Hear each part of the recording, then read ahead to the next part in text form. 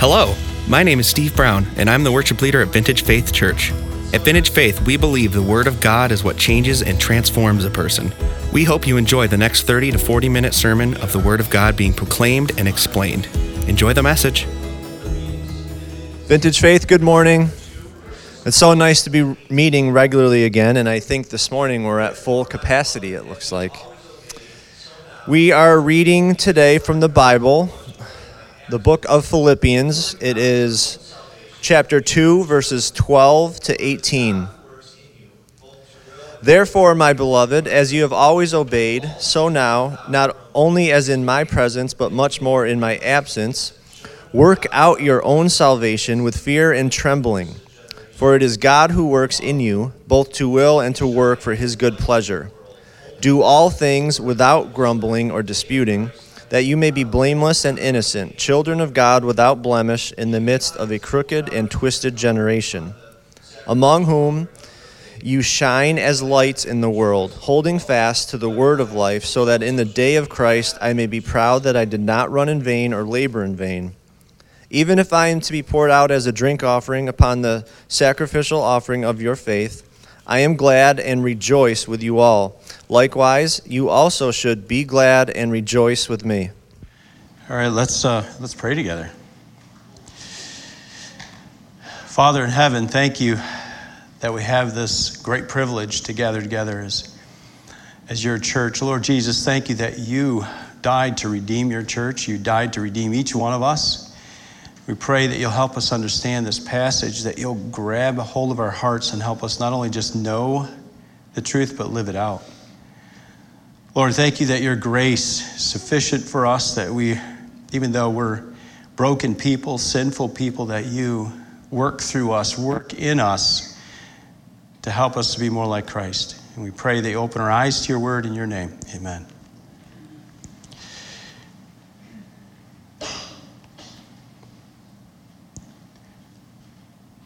Yes, technology, you've got to love it. We're still live. I'm sure you are. You're not asleep. That's good, you're not asleep. That's good. Okay, so this week we're going to be focusing in on chapter 2, verses 12 to 18 of Philippians. And the topic is work out your salvation. I remember as a new believer thinking, wow, I read this passage and I'm like, is God telling me I have to work for my salvation? When you look at this, it's not saying that at all. It's saying work out your salvation. When you come to faith in Christ, salvation's a gift. God gives it to you because of your faith. He did the work. And now he's basically saying, okay, based on who you are in Christ, live that out. Live it out. The verse there, verses 12 and 13 says, therefore, my dear friends, as you have always obeyed, not only in my presence, but now much more in my absence, continue to work out your salvation with fear and trembling. That word, that phrase, work out, is the command in that passage, and that's the key command. God is commanding us to work out, to live out our salvation, for it is God who works in you to will and to act in order to fulfill his good purpose. As most of you know, we're getting ready to move, retire and then move. Yeah.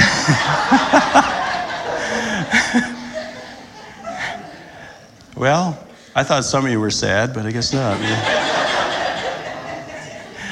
Who said that? No. Sound like a little child, but you never know.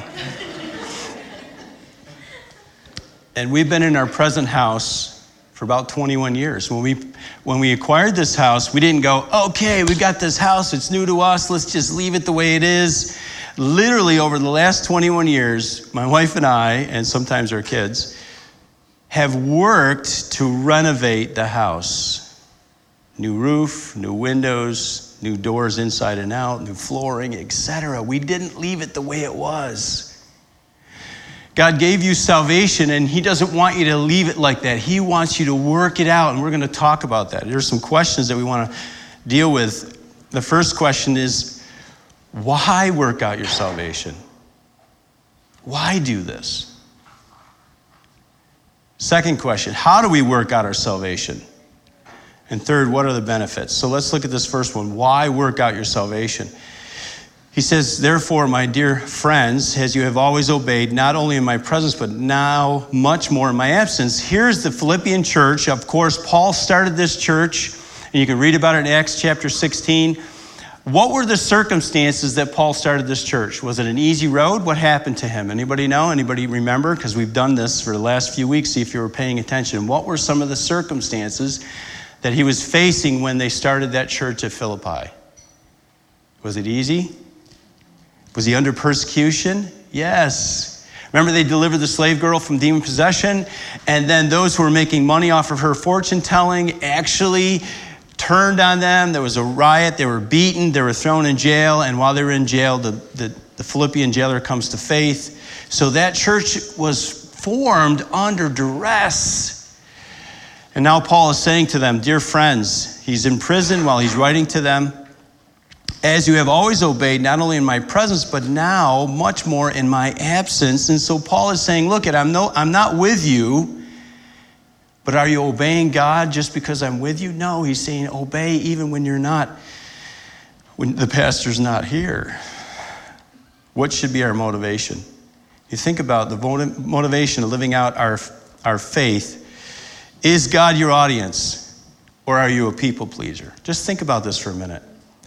When you do something spiritually, when you read your Bible, when you pray, when you attend church, when you serve, when you help somebody, why are you doing it? I have to constantly ask myself, wait, why am I doing this? In Hebrews 4, verse 13, it says, nothing in all creation is hidden from God's sight. Everything is uncovered and laid bare before the eyes of him to whom we must give an account. We, every single person, believers and unbelievers, are going to have to give an account to God for our lives. And so the motivation should be, I want to please God. I want to do what he wants. You know how hard it is to constantly please people? You do something and they go, oh, that you could have done better. It's like the carrots just keeps going farther away, and they're saying, okay, try this, try that. And God's like, I wanted you to do this. You did it. Well done. In Colossians, it says this, and remember, 1/4 of the Roman world were slaves. It's a very interesting study. You don't find in the New Testament God saying, revolt, have a rebellion, overthrow the Roman Empire. No, he actually tells slaves to obey their masters. And he tells masters to treat them well, because in time, as more people become believers, they'll turn away from slavery. When people truly grasp the Christian message, then they realize it was wrong. He says, slaves, obey your earthly masters in everything, and do it not only when their eye is on you and to curry their favor, but with sincerity of heart and reverence for the Lord. Whatever you do, work at it with all your heart as working for the Lord, not for human masters, since you know that you will receive an inheritance from the Lord as a reward. It is the Lord Christ you are serving. Now think about this. You're going, okay, how does this apply to my life? If you have a job and you work for somebody, and you only put in that extra effort when the boss is watching, or the manager is watching, or your supervisor is watching, then you really need to take this to heart and go, wait a minute. I need to do my very best when no one's watching, because God is watching. He tells it right there. You know that it's Christ who's going to pay attention, and he's going to reward you for the work that you've done.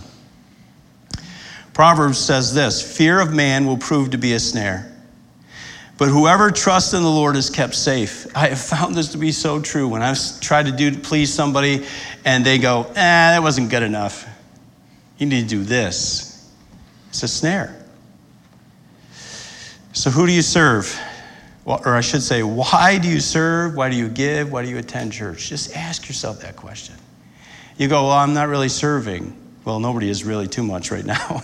Church is kind of shut down. But there are other ways you can serve the body of Christ. You can go, you know what? I want to do this. Not to impress people, not to earn your salvation, because it's a free gift, Not to say, well, I want to keep my salvation. It is totally secure in God. And so that's how we live out our salvation, by serving, by giving, by attending, gathering together as you feel comfortable doing that, to honor Christ, not to impress other people. Why work out your salvation? He says, continue to work out your salvation with fear and trembling. The word fear there is phobos. He's not referring to modern phobias that people have. He's not referring to the fact that you should be afraid of God. That's not the concept. In fact, the word really is the idea of reverence. When you think about God, he wants us to have a reverence for him. In Hebrews, it says, therefore, since we are receiving a kingdom that can't be shaken, let us be thankful and so worship God acceptably with reverence and awe. He's not the big guy in the sky. He's not daddy who's up there, oh, I better do what he says, or he's not the genie in the sky, you rub the lamp, get what you want. He is the awesome, infinite, eternal God. I think it was Evan last week talked about the universe, talked about the stars, the distance they were from us, and how immense the universe is. The crazy part is the universe is finite. The universe is not eternal. It was created by God. God is infinite. God is eternal. When you start meditating on that, that should cause us to go, wow. And yet, he is also very interested in your life. He's transcendent, as the theologians say. In other words, he is involved in this world.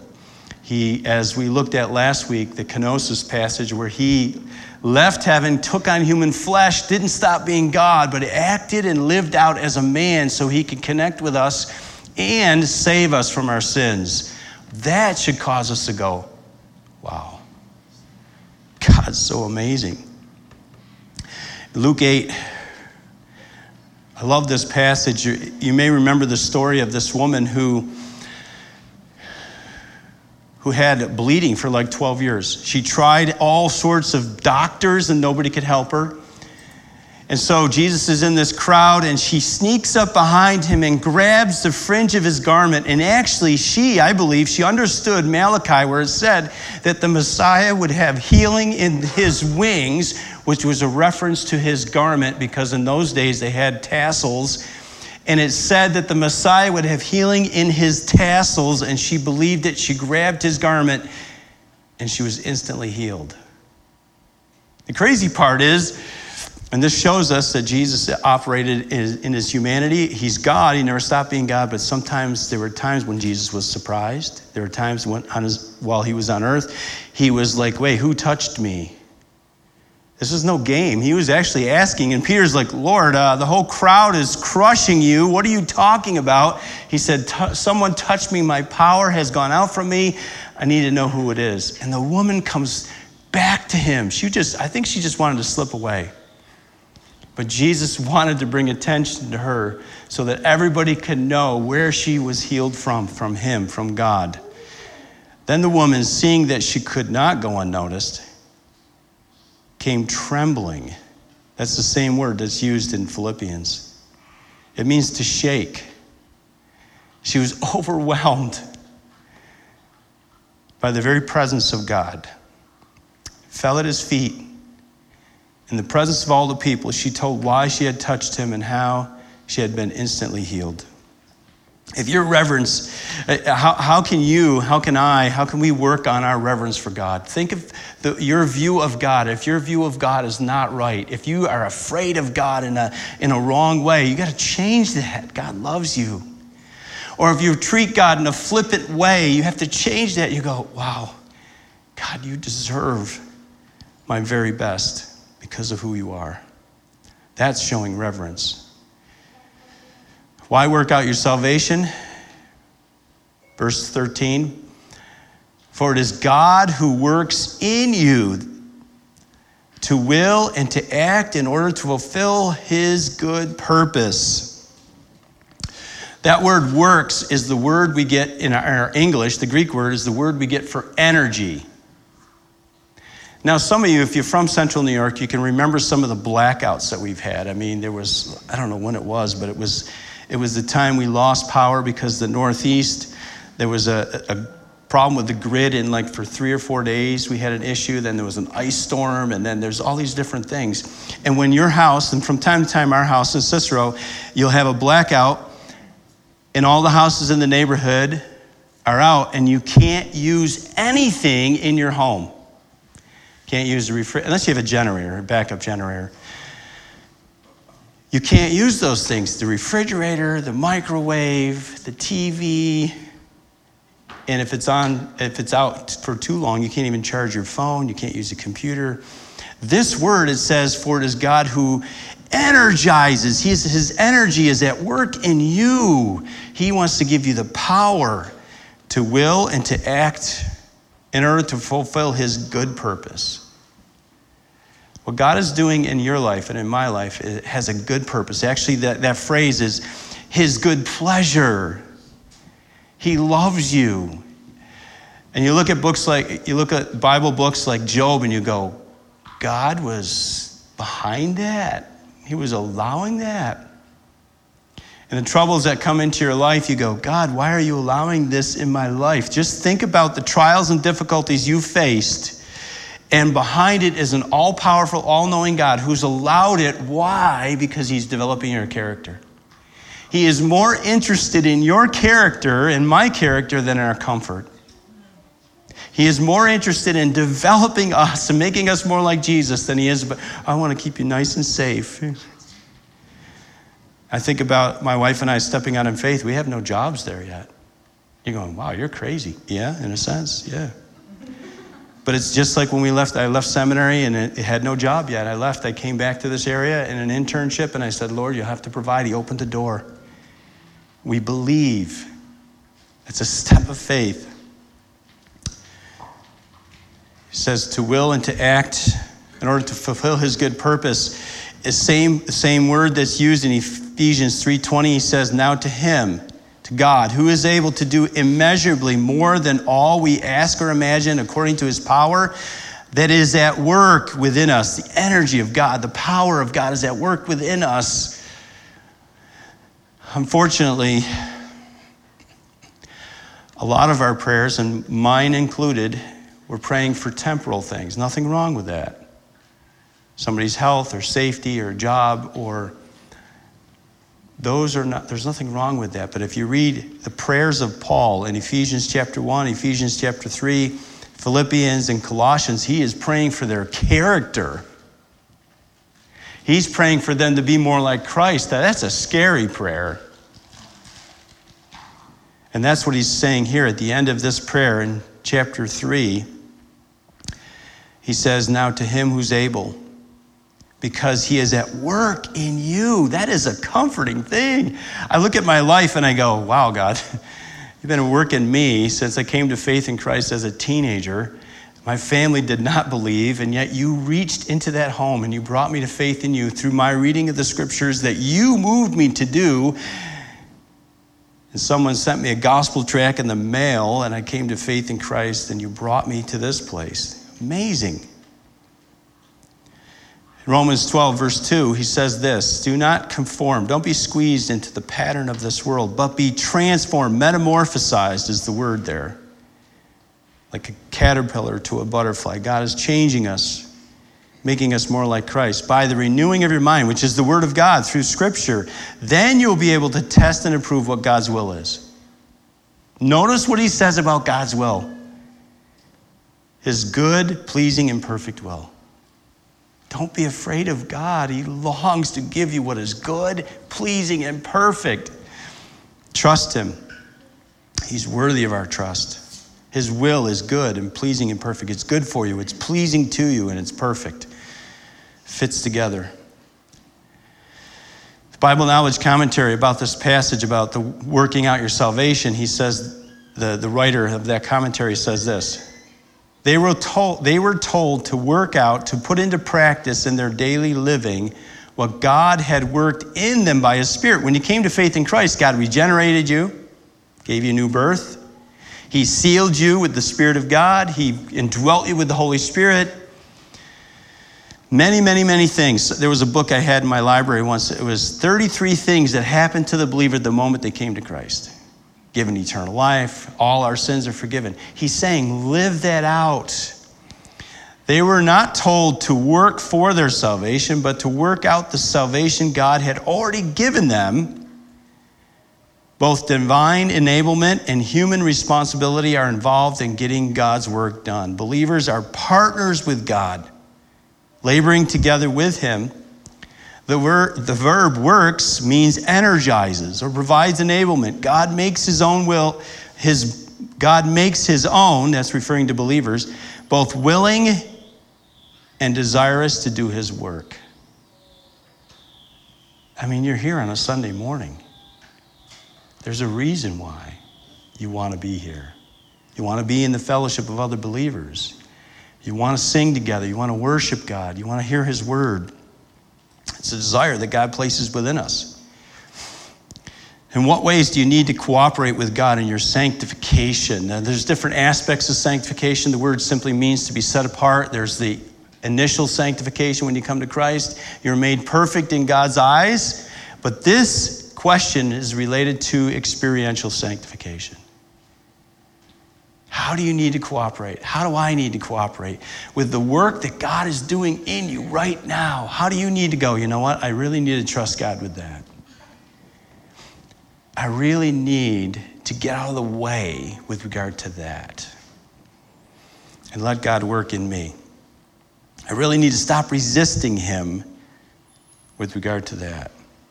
So we move on to the next question. You're going, wow, this is going to be a long message. Now, the first part's a lot longer.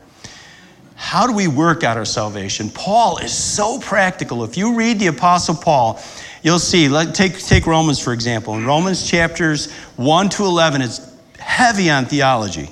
There's some practical elements within there. And then in chapter 12, he says, in view of the mercy of God, which he's referring to we being lost in sin, being justified through Christ, and then God, the Holy Spirit, working in us to make us more like Christ. He's saying, in view of all that, live, give your life to him. And then 12 through 16 of Romans is all practical, not all, but mostly practical application.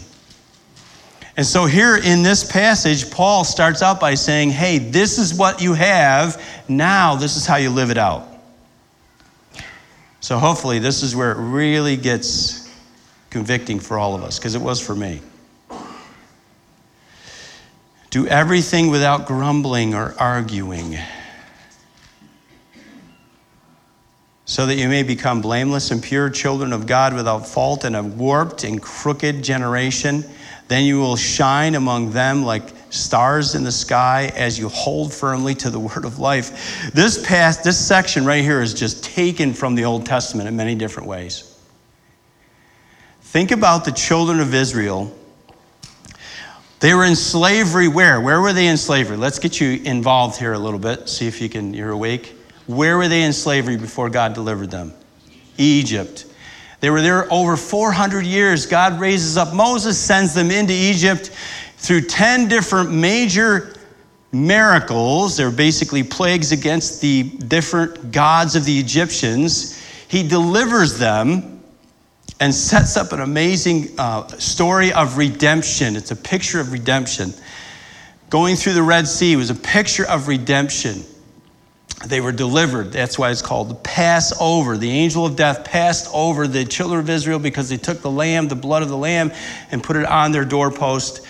And therefore, the angel of death passed over them because he saw what they had done. But throughout that whole time, they go through the Red Sea. They saw all these miracles. They get past, they're out of Egypt, and what do? They complain. God, we want to go back to Egypt. Slavery? You want to go back to that? It was easier. We had jobs. We had food provided for us. They complained. Now just think about your life, because I had to think about mine as I prepared this. How are you complaining? Let's look at this. This is Exodus 16. God provides food for them. Now, it's not like they had to actually go out and collect the bread that's called manna. Moses also said, you will know that it was the Lord when he gives you meat to eat in the evening and all the bread you want in the morning. The manna would be there in the morning. They could collect it. The only day they couldn't collect it was what? What day? Anybody? Sabbath. It was Saturday. Why? Because God wanted to teach them. They had a double portion on Friday. Teach them. Take a break. Because he had heard your grumbling against him. Who are we? You're not grumbling against us, but against the Lord. They were complaining. They didn't have enough. They had bread, but they didn't have enough meat. They didn't have any meat. So God says, okay, fine. I'm going to give you so much meat it's going to come out your nostrils. That's a literal quote. Sounds like a parent, right? Oh, you want this? Okay, I'll give you so much. You'll be so sick of it. But he provides. And they continue to complain. What do you complain about? I had to think about this for myself. I had to go, wow, you're really going to teach on this? Yikes. Think about what you complain about. And by complaining, you're basically saying, God, you're not in control. Because he says right here, this is the other command. Do everything, this is actually a prohibition, do everything without complaining. When you complain, when I complain, we're basically saying, God, you don't know what you're doing. You let this happen in my life. You gave me this job that I hate. Well, get another job. But stop complaining about it. He's provided. You gave me this spouse. Oh, they're driving me nuts. Well, change then. I doubt it's them. It's probably you. Change. Oh, I hate the weather here. I don't know what to say about that.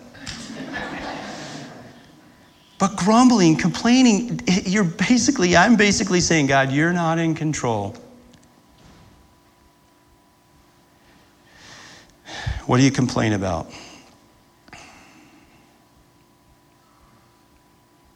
He says, do everything without grumbling or arguing. And this word was used of taking somebody to court, having a logical, reasonable explanation for your charges against them.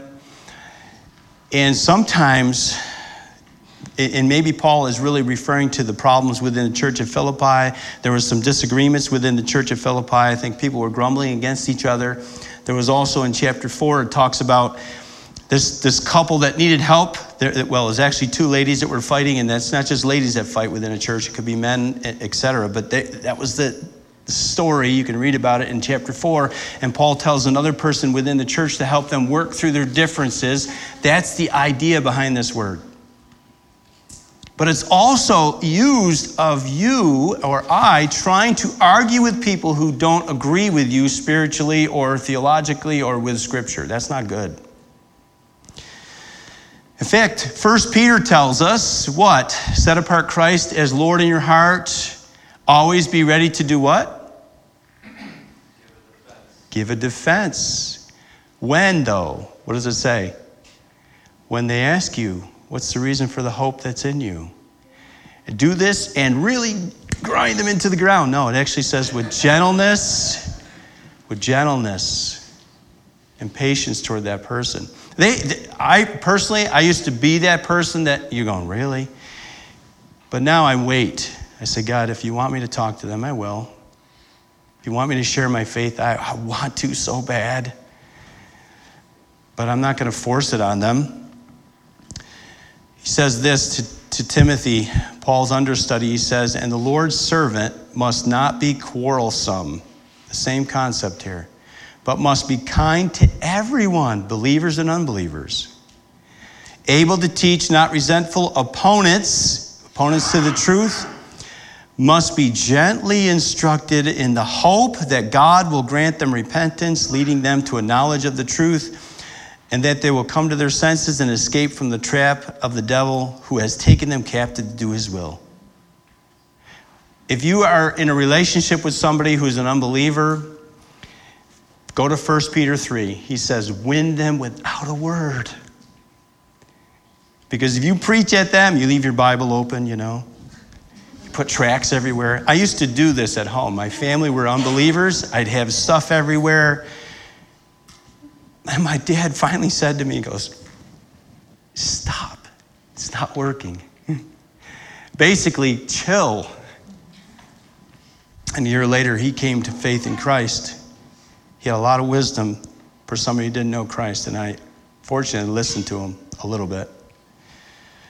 How do we work out our salvation? He says, so that you may become blameless. That means nobody has something they can point a finger at and say, you're messed up here. Well, and pure, children of God. The word pure is the idea of something that's not mixed. It was used of someone trying to sell wine and watering it down first. In fact, the Old Testament says that's illegal.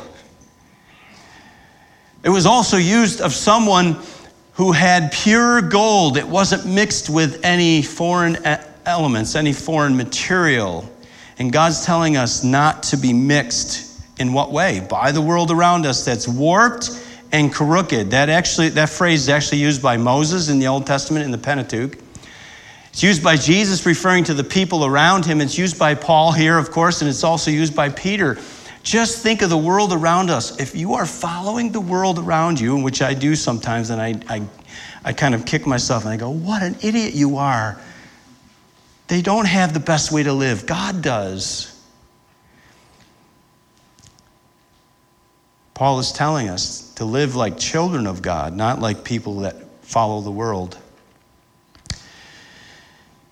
2 Corinthians, that word purify is used there. He's telling the believers there to not make a relationship with somebody that's going to be unequally yoked. And I believe the context really is talking about buying into teaching, buying into ideas that don't fit with the Christian way of life, the Christian worldview. He says, therefore, since we have these promises, dear friends, let us purify ourselves from everything that contaminates body and spirit, perfecting holiness out of reverence for God. In fact, in that passage in 2 Corinthians, he says, come out from them and be separate. If you take that literally, like some churches do, this is the only time you're going to see other people in the world, only with your Christian friends. They believe in different degrees of separation. Stay away from those people. That's not what he's referring to. That wouldn't make any sense then. Jesus said, let your light shine before men. Be salt and light. And there's so many passages where we have to be friends with people who don't know Christ. The idea is don't act like them. Don't believe like them. That creates tension, doesn't it? But it's a healthy tension. Don't be mixed. Don't compromise. Where are you compromising with the world in your thinking? Think about that. Where are you compromising? Are you compromising with regard to what's important? Values? How do we work out our salvation? Then we'll shine among them like stars in the sky as you hold firmly to the word of life. This is another quote from the Old Testament. Stars for the believer. Listen to what Daniel says. Those who are wise will shine like the brightness of the heavens, and those who lead many to righteousness like the stars forever and ever. Jesus tells us to let our light shine before men. Here he says, you hold firmly to the word of life. There's another translation that says, hold out the word of life. When people see the difference in your life and they want to know why you're different, then you have the opportunity to share with them. That word hold out is like giving someone a drink or giving some food to somebody. What are the benefits? The last question. I mean, it's pretty obvious. When you live the way God wants you to live, I have found that my life is better, not easier, better. When I try to do things my way, anxiety, fear, believe me, we have wrestled, my wife and I have wrestled through this decision. We didn't just go, we're going to do it. No, for 2 years we have prayed about this and thought about it and said, okay, this is going to be a huge step of faith. Most of our kids are going to be there. Our grandkids will be there. This is important for us to be able to have an impact in their lives. And so we said, okay, Lord, we're going to trust you. Paul was telling the Philippians to focus on what God wants. Oh, it would have been a lot easier to stay here. You're an amazing church. And I'm not just saying that.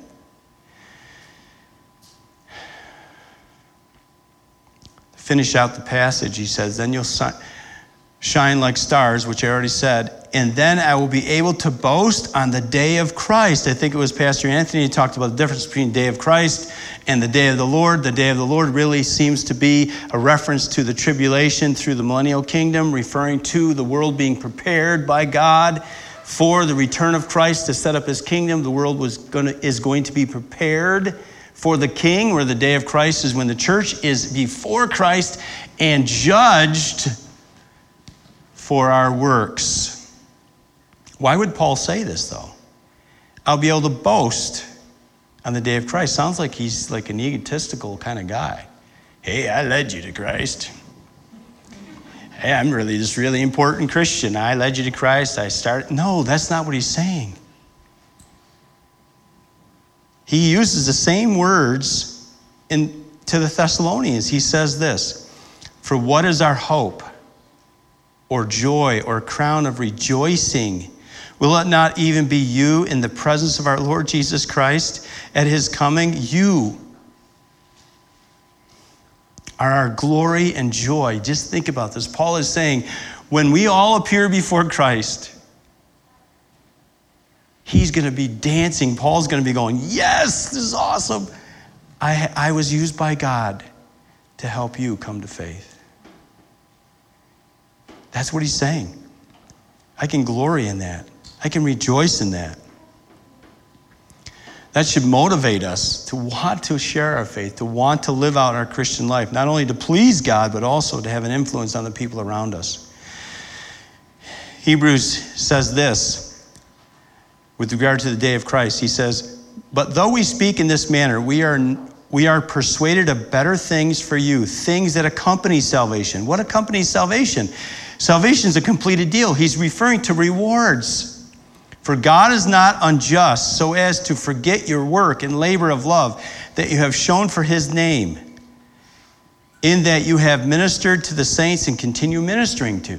Salvation is a free gift, as I've said. But what you do afterwards, God will reward you. It says it right here. It says it in 1 Corinthians 4. It says it in 1 Corinthians 3. God wants to give you a reward for the work that you do for his kingdom at the day of Christ.